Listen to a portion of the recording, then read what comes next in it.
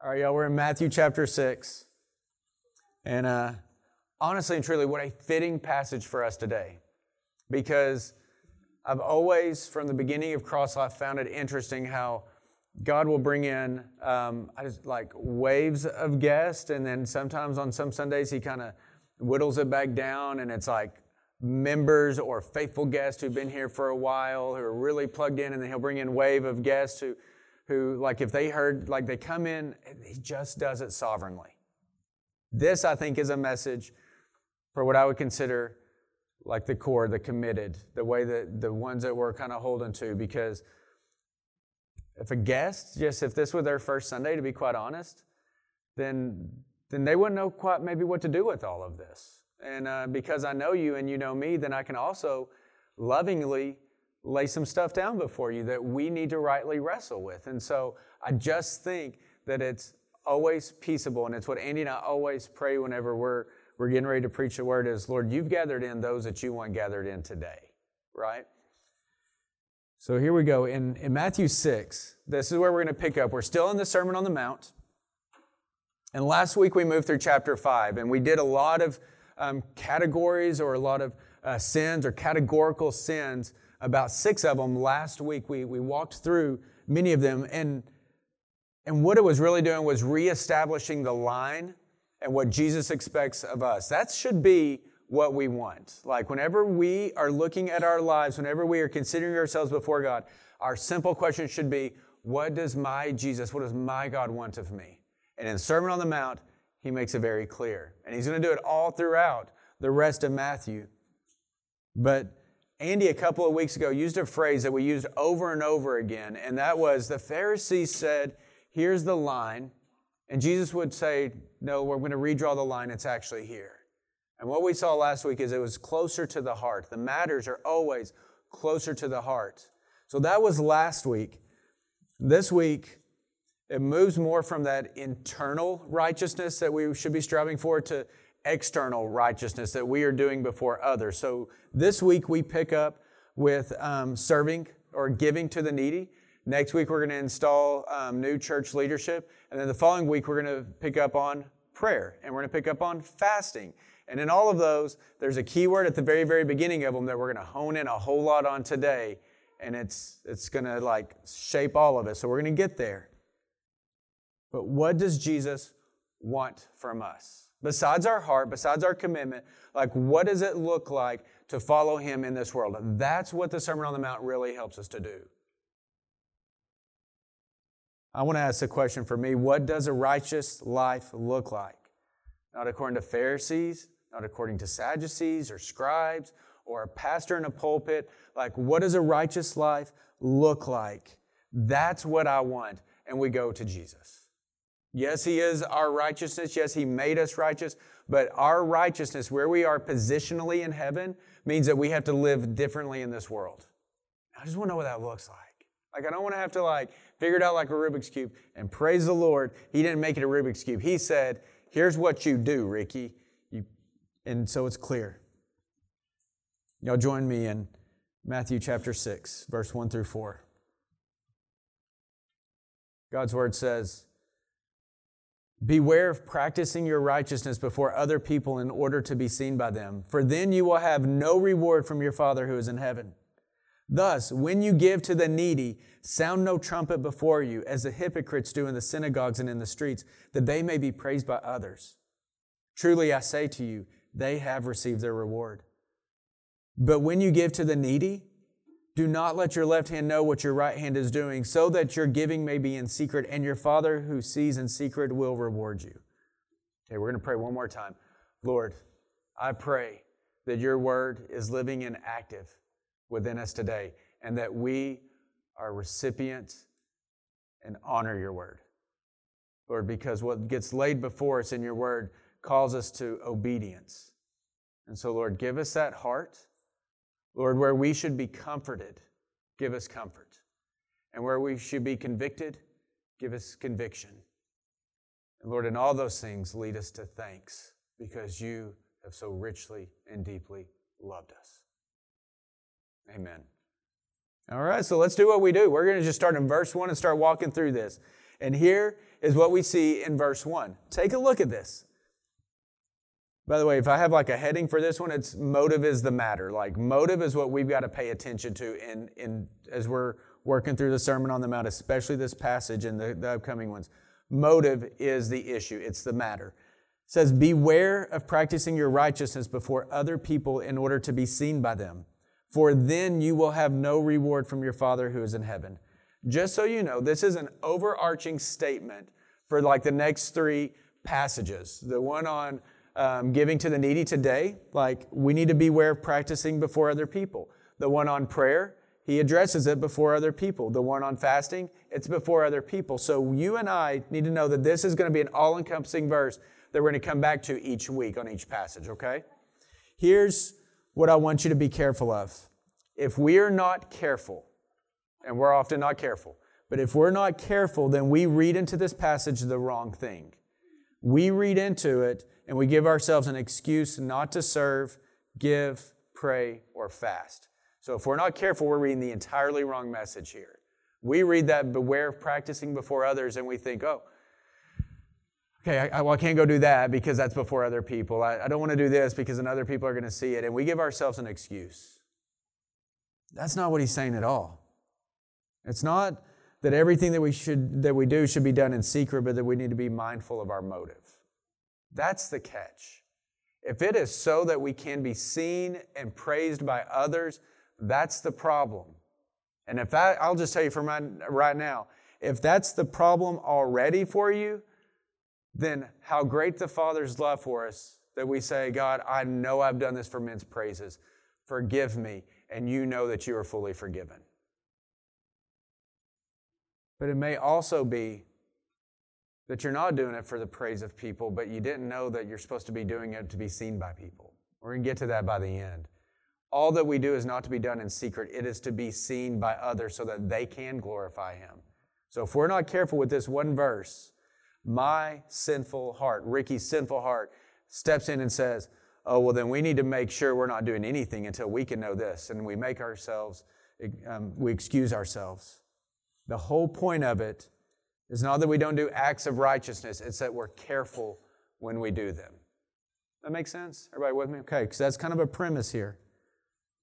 Y'all, if the motive is wrong, then we are nothing but Pharisees.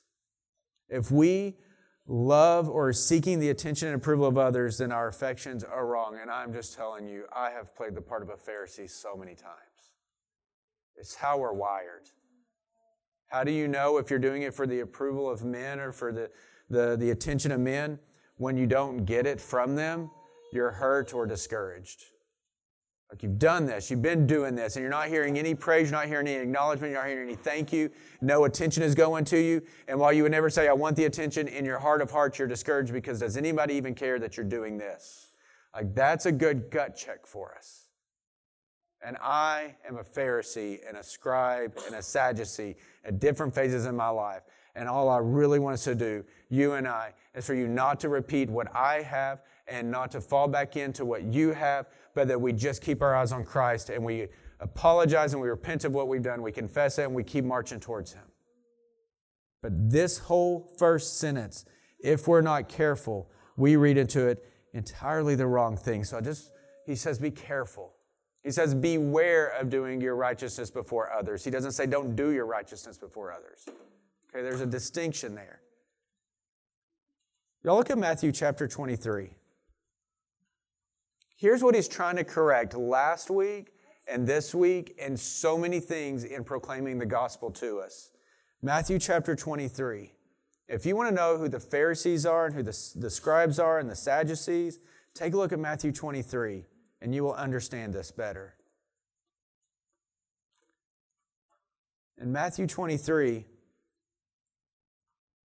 says, Then Jesus said to the crowds and to His disciples, The scribes and the Pharisees sit on Moses' seat. So do observe whatever they tell you. Okay, that's important. They sit on Moses' seat. In other words, they are the religious leaders. What they tell you, you need to be doing. All right, you got that? Now watch what he says. But not the works they do. So do whatever they tell you, but not the works they do. For they preach, but do not practice. They tie up heavy burdens hard to bear and lay them on people's shoulders, but they themselves are not willing to move them with their finger.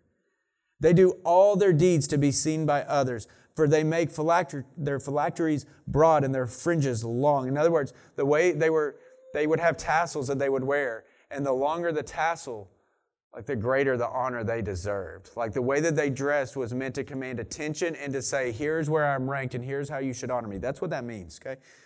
Verse 6, and they love the place of honor at feast and the best seats in the synagogues and greetings in the marketplaces and being called rabbi by others. They love honor by men. They love to be seen. They love to be known, and they're going to make themselves known in every single way.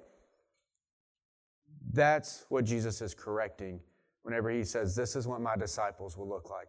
They will not look and walk and talk and expect like that. They will go humbly as I have come humbly.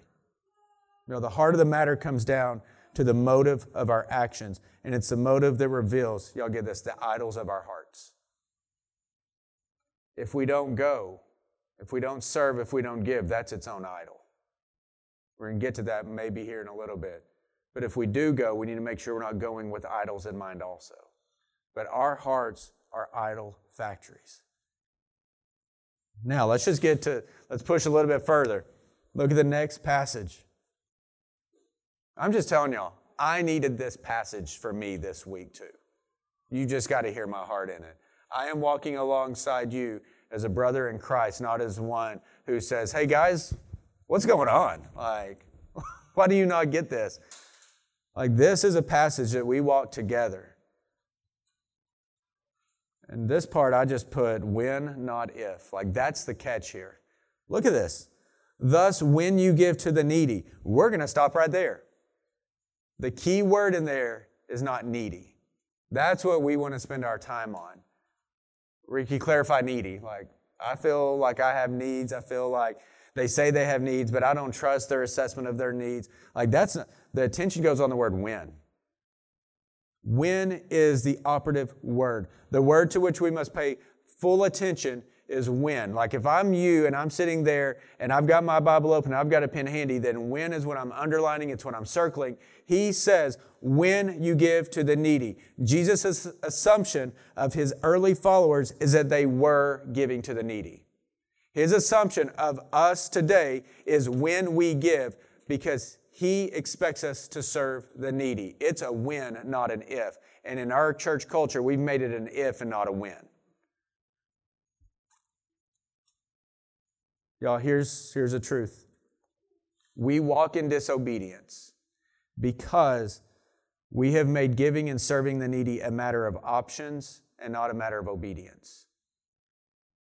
I'm going to get to how can we actually begin to work this out in Cross Life at the very, very end, but I feel like we need the weight of this laid on us. That if Jesus were to come in here today and you hear his words from his mouth, not simply from his word, and he looks at it, he says, by the way, when you go to serve the needy, how many of us would go? Because that's where we get in our churches today. We go to consume. We don't go to be conduits of his grace. May Cross Life never be that. May we come to be equipped, and may we go to serve. But we walk in disobedience when we make serving the needy a matter of options and of options instead of obedience. We probably need to dwell a whole lot more on the expectations of Christ for us instead of the preferences for our lives, y'all. Listen to this. This came from it's from a commentary. But it just does a great job, because what Jesus is really talking about here, whenever he says give to the needy, it goes back to alms. And alms were given to help those who were in need. And so that word alms or almsgiving, like listen to this. The Greek word, and I'm not going to try that, for almsgiving signifies pity, which prompts relief given in money or in kind to the poor. Though not explicitly mentioned in the English Old Testament, almsgiving is implied as an expression of compassion in the presence of God. I just want to, I'm going to take you to a Deuteronomy passage here in a second. We don't see in the Old Testament, that he says, hey, go give alms in this way. But I'm going to show you a passage where it's how we take care of the needy, how they took care of the needy around them. But I love this. Almsgiving was an expression of compassion in the presence of God. That when we dwell in the presence of God and we see others, it moves us to pity and compassion, which promotes action. If we're going to dwell on the goodness of God in our lives, then we have to understand that we are to be lights in the goodness of God in others' lives so that they can praise Him. But what tends to happen, great Pharisee that I am, I love to receive His goodness and grace and let it stop right here. It goes on, this commentary. I just thought it does a great job. And so you understand, I'm not just trying to lay things out in my own accord. But it does a great job summarizing it. Jesus does not reject almsgiving as futile, because that's what it would sound like, right? He does not reject it as futile in the search for right standing with God, but stresses the necessity for the right motive, which is in my name. He was rebuking the ostentatious charity of his day, which drew all attention back to him. It goes on and says, in the early Christian community, like in its purest form, listen to this, in the purest form of the church, the first election of officers, those first deacons, was made to ensure a fair distribution of alms. It was to make sure that the needy were taken care of. It was the needs of the poor were met in Acts 4. And every Christian was exhorted to lay by on the first day of each week some portion of his profits to be applied to the wants of the needy. And we see that in Acts and Romans and 1 Corinthians. Alms are equated with righteousness, not because they justify man. So giving to the needy is equated with being righteous before God, not because they make you righteous. It goes on and says, but because they constitute an action which is right before our God. He gave Himself to us. And if He gave Himself, if He gave His only Son, how much more would He richly give? Right? And we are the recipients of that. But y'all, we're the conduits of it also. So this idea of when, not if, is absolutely important to understand the entire passage. You got to see this in Deuteronomy, just so you understand how it all comes together. In Deuteronomy, chapter 24. This was just in my daily reading. Deuteronomy, that's an exciting book to get ready for. You're like, quiet time's coming up. Here goes Deuteronomy. And sometimes God just goes, look at this, Ricky. And how timely that it fell this week, right? Because that's what God does. He's crazy. Okay, crazy good. Deuteronomy 24, 19 through 22. Let's get the concept here. Because in Israel, God's people, He told them to live differently. And so that's what I find absolutely fascinating about Deuteronomy, Exodus, Numbers, like where we're getting all the law coming in. Here's how a holy God is trying to communicate to a very human people and humanly minded people that this is what holiness begins to look like. It's how He communicates to them. And here's what it says in 24, verse 19. When you reap your harvest in your field and forget a sheaf in the field, you shall not go back to get it. It shall be for the sojourner, the fatherless, and the widow, that the Lord your God may bless you in all the work of your hands. Verse 20, when you beat your olive trees, you shall not go over them again. It shall be for the sojourner, the fatherless, and the widow. When you gather grapes of your vineyard, you shall not strip it afterward. It shall be for the sojourner, the fatherless, and the widow. You shall remember that you were a slave in the land of Egypt. Therefore, I command you to do this. Translation. If you and I were to have a vineyard, an olive tree, or a grape vineyard. Okay, I had to look there. I'm not a farmer. Okay, all right. But if we had those, we would go pick. But then if we realized, I forgot a row or I didn't get all the way done, it was intended to stay there so that the needy would have something. In other words, what we see is ours isn't actually ours. It's meant to also be for the benefit of others. We take what we need, we live on what we need, we give to the needy. Israel was to be mindful of the widow, the orphans, the strangers in their land, and they also had to remember that they also once had nothing, that they were the needy ones and that God gave to them. And therefore, they are to take care of them. This was part of the community ethics. You took care of the needy. One commentator even said, in the Old Testament, you don't really read about beggars on the street or the needy because in that community, they were provided for. Such should be the nature of the church. When we begin to think of ourselves as stewards and not owners, it does help us to think differently. And I think that that's what we need. If God is sovereign, and we know He is, then all that I have, all that the Massengales have in our talents, our treasures, and our time are not mine because I've earned them. They're only mine because He's granted them. All that you have is yours, your time, your talent, your treasures, because God has sovereignly granted them to you. You don't own it, you steward it, just like I do. Will we be good and faithful stewards for His name? That's what this is calling us back to, I think. Y'all with me? Okay.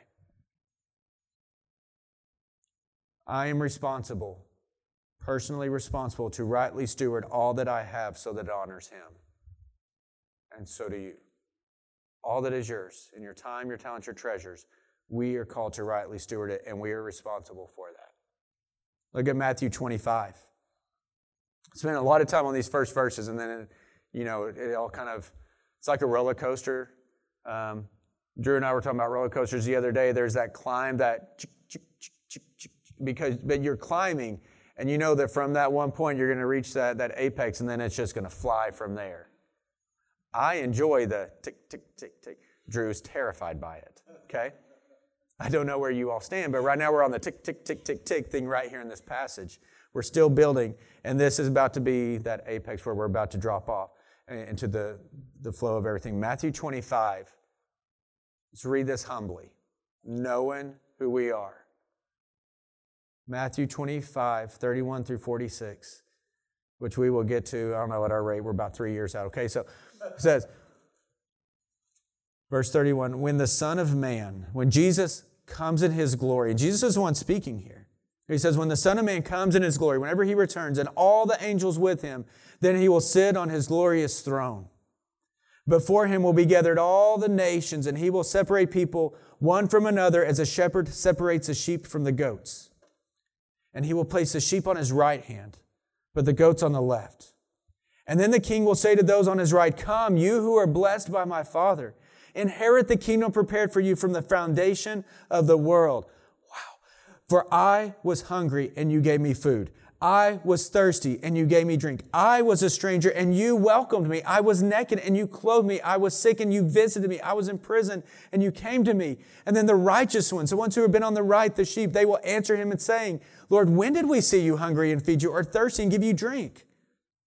And when did we see you a stranger and welcome you, or naked and clothe you? And when did we see you sick and in prison and visit you? And the King will answer them, truly I say to you, as you did it to the one of the least of these, my brothers, you did it to me. And then He will say to those on His left, depart from me, you cursed, into the eternal fire prepared for the devil and his angels. For I was hungry, and you gave me no food.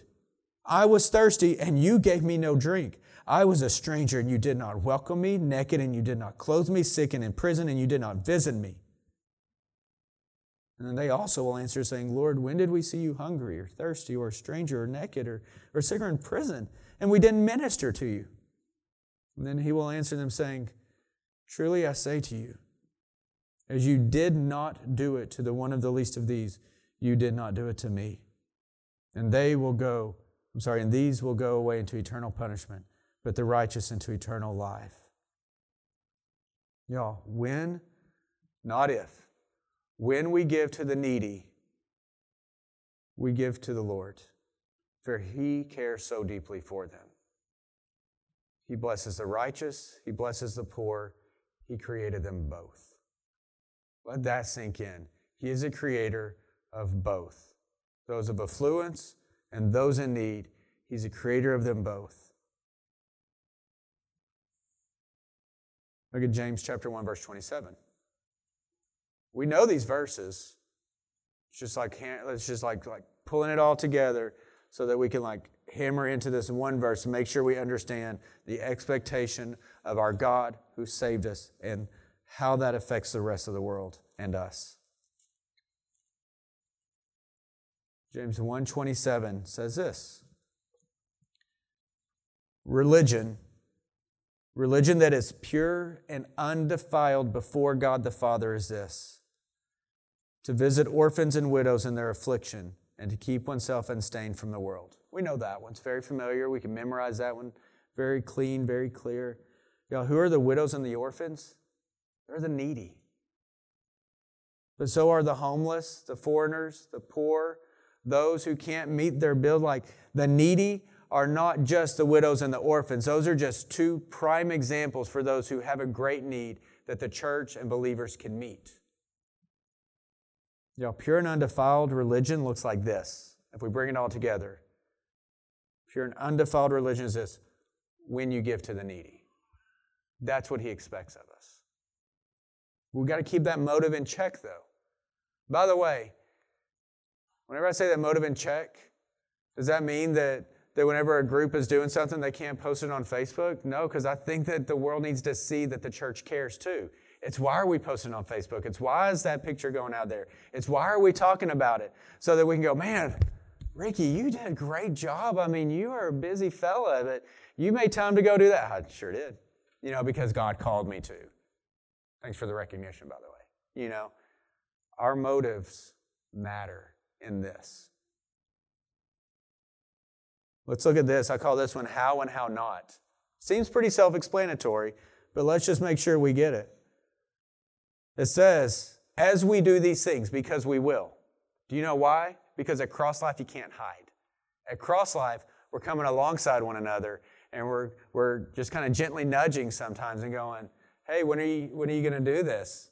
By the way, notice you haven't done this, and it gets, you know what? Because accountability is a good thing. Accountability keeps us held together so we can keep pressing forward, shoulder to shoulder, surrounded by so great a cloud of witnesses that echoes throughout the ages. Okay, so it says, sound no trumpet before you. It's an amazing, just so you know, how much time scholars spend on that one. Okay? What I understand, whenever they would fast, they would sound a trumpet. But they spent way too much time on this one. I settle with this. Don't toot your own horn. That one works for me here in Arkansas. Sound no trumpet before you. In other words, don't proclaim it to everybody as the hypocrites do in the synagogues and in the streets. We know now he's talking about those Pharisees, right? They love that recognition, that they may be praised by others. He says, truly I say to you, they have received their reward. But when you give to the needy, see it's there again, but when you give to the needy, do not let your left hand know what your right hand is doing so that your giving may be in secret. What does it all mean? The crux of the issue is this. Not that we're supposed to care for the needy. We get that. It's how we do it. We must have the right motive. It's just going to keep coming back to that. The matters of the heart are what God cares about the most. If we are doing this for the praise of men, then our reward will be the praise of men. And we will be satisfied in that. In other words, if we are doing it so that others will see and recognize it, then they're going to have their just reward. I will have my reward if others are proclaiming, like, Ricky, how great that is, how compassionate, that's wonderful. Like, if that's what I'm seeking and that's what I get, then I have my reward. That's what that means.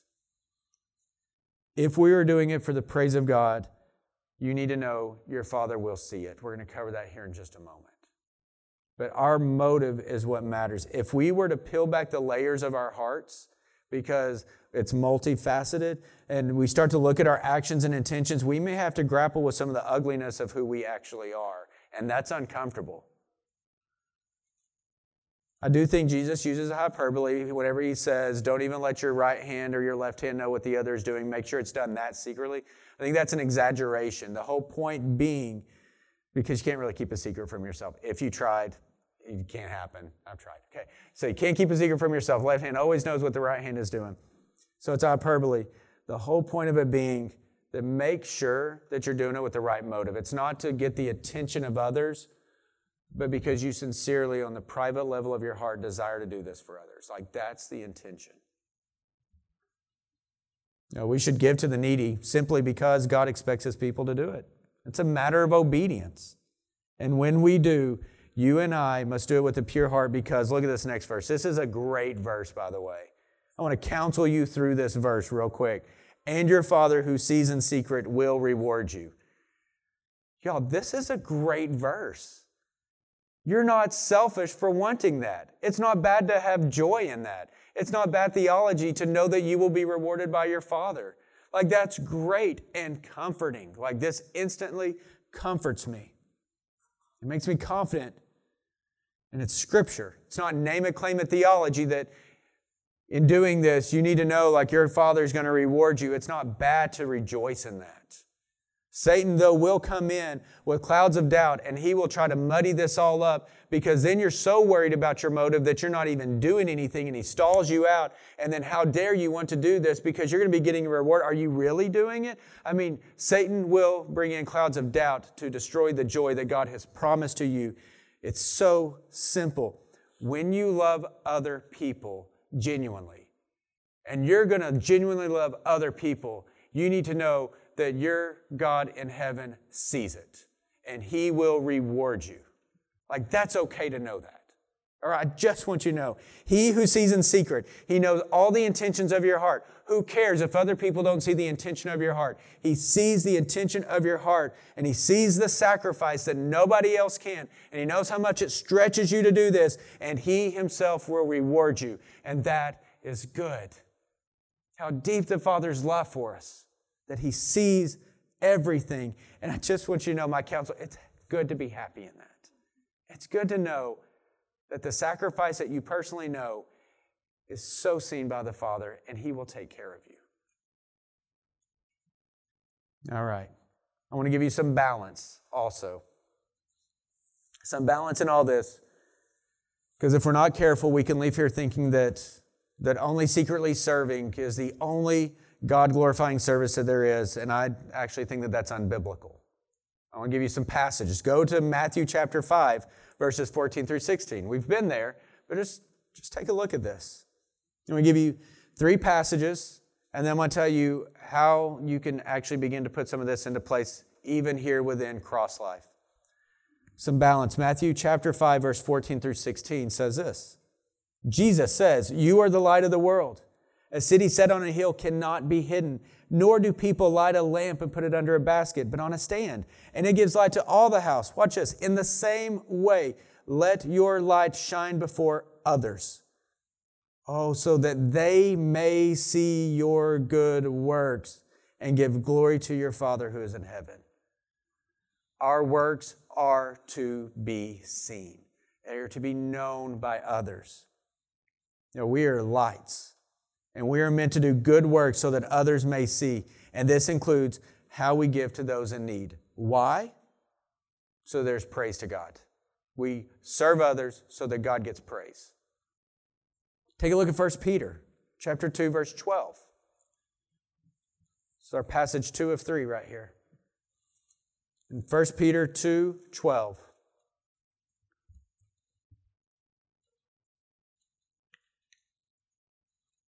1 Peter 2:12 says, "Conduct yourselves with such honor among the Gentiles, that though they slander you as evildoers," watch this, "they may see your good deeds and glorify God on the day he visits us." You know what it says? They are to see the good deeds that we do. Why? So that they will glorify God. Take a look at Titus chapter 3.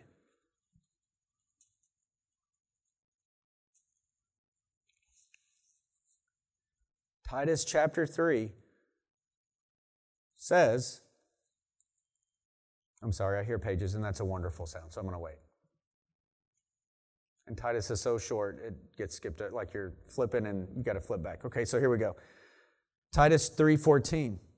As he's concluding it all, he says, "And let our people learn to devote themselves to good works." Watch this. "So as to help cases of urgent need and not be unfruitful." So that devotion to doing good works is meant to help those who are in urgent need, and it's also to keep us from being unfruitful. We're to devote ourselves to good works which help cases of urgent needs, and this is equated with fruitfulness and unfruitfulness, how we do that. Like if I'm going to pull all this together, one overarching question that I think that needs to be asked of Cross Life, like corporately and individually, is how are you meeting the needs of the hurting, the broken, and the needy? Like as a church, how are we doing it? Individually, how are you doing it? The elders will be accountable for how the church is doing it. Personally, we'll be accountable for our lives and you'll be accountable for your lives. When you give to the needy, That's the expectation of Christ on our lives. When you pray, we'll cover that one. How do we pray? Like when you pray, that's the expectation that Christ has on us, is that we are praying. When you fast, like how do we fast? We'll do a fasting 101 because you know what's not really talked about in our churches anymore or practices a spiritual discipline very well is fasting. We're going to walk through these things. Why? So that we're equipped because our God expects us to be doing these things. He says when, not if. I do love this quote from the Didache. It was a collection of the apostles' early teachings. They're not in the Bible. Some say that they're apocryphal. Some say that they're not. They're valid. But I do, the passages that I see as I go through there, I'm like, that seems really solid. That's a good one to hold on to. Because we know that God speaks through other writers as well, not just through here, though this is His canon. But He also has moved wise men to write books and collect things to His glory also. Here's what it says in the Didache. Do not reject the needy ones, but share everything with your brother, and do not say it is your own. For if you are a sharer in the immortal, I love this, if you are a sharer in the immortal, how much more in the mortal?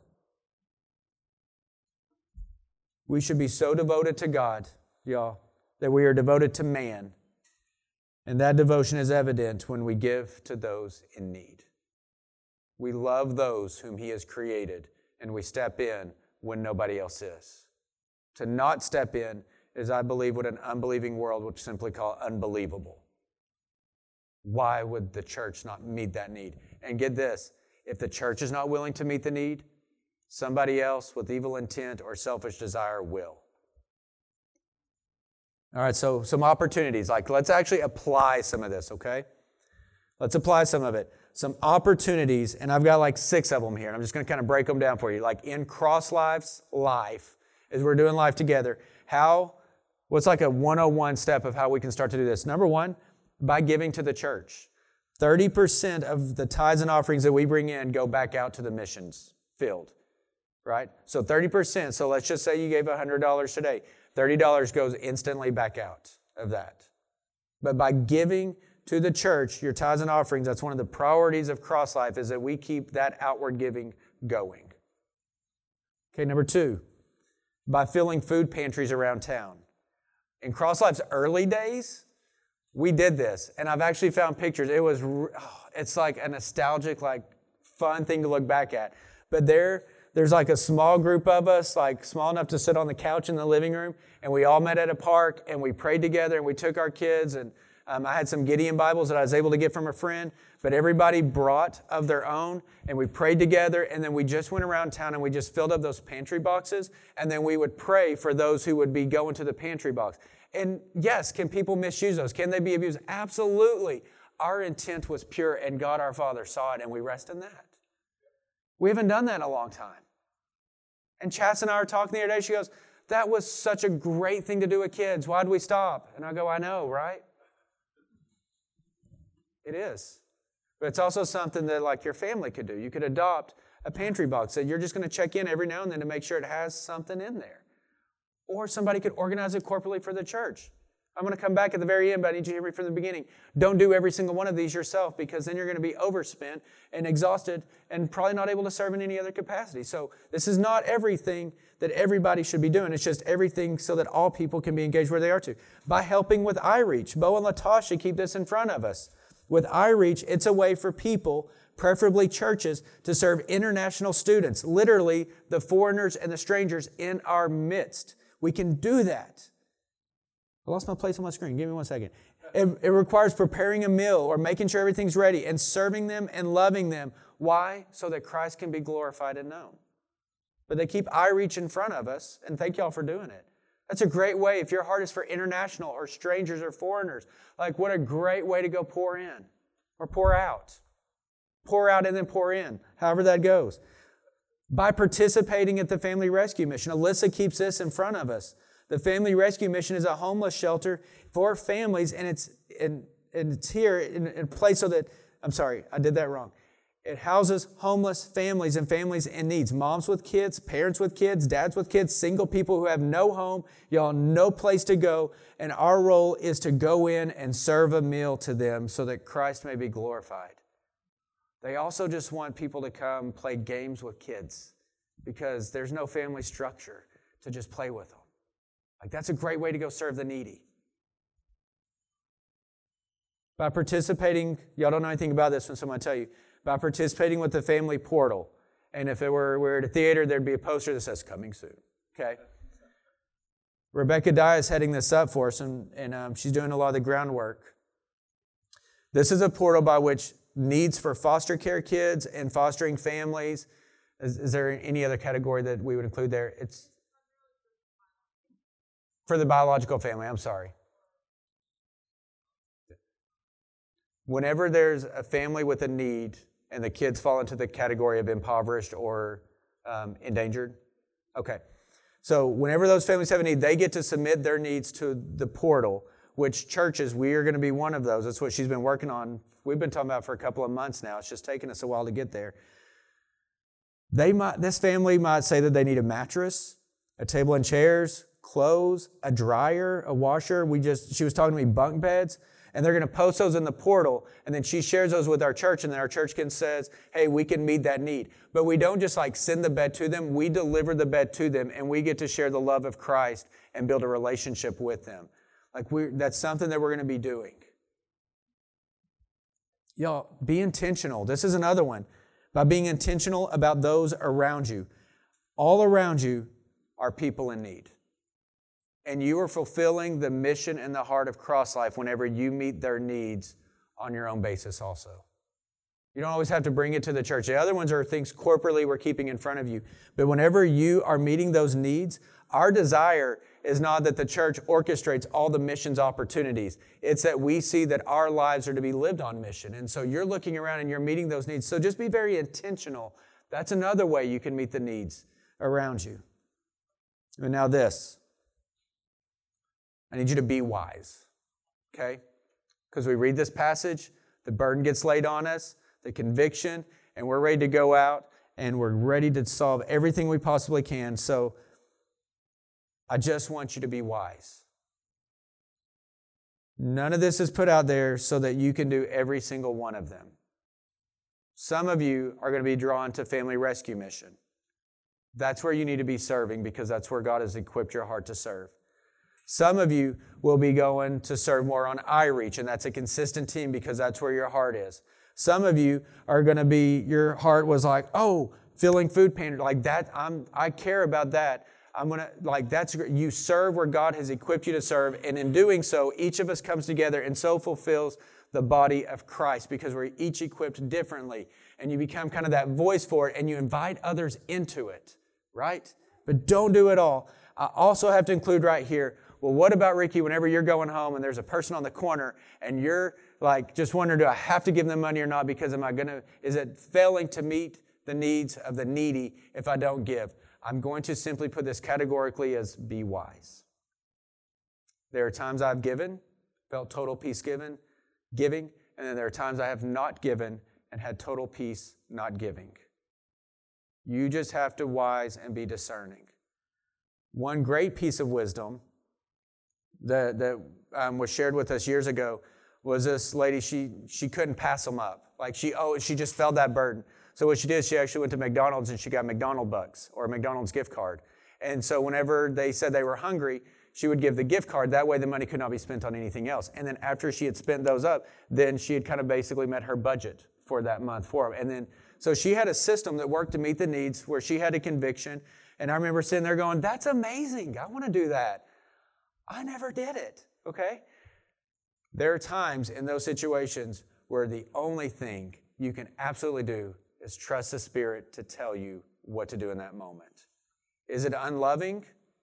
I would ask, do you have peace doing it or not doing it? And you just had not your personal peace, but does the Lord want you to do this? And we've had to have those talks with our kids. Why aren't we giving to them? They have a need right there.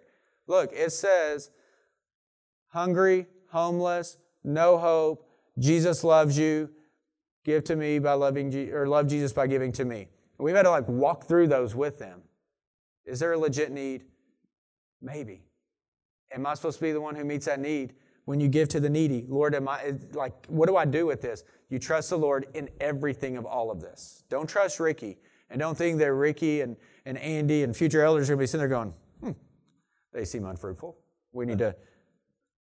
You're the Lord's work, not ours. We oversee and we walk with you in love, but you're the Lord's and not ours. We know your heart is to love the Lord, and here's how you love the Lord. We love the Lord when we give to the needy.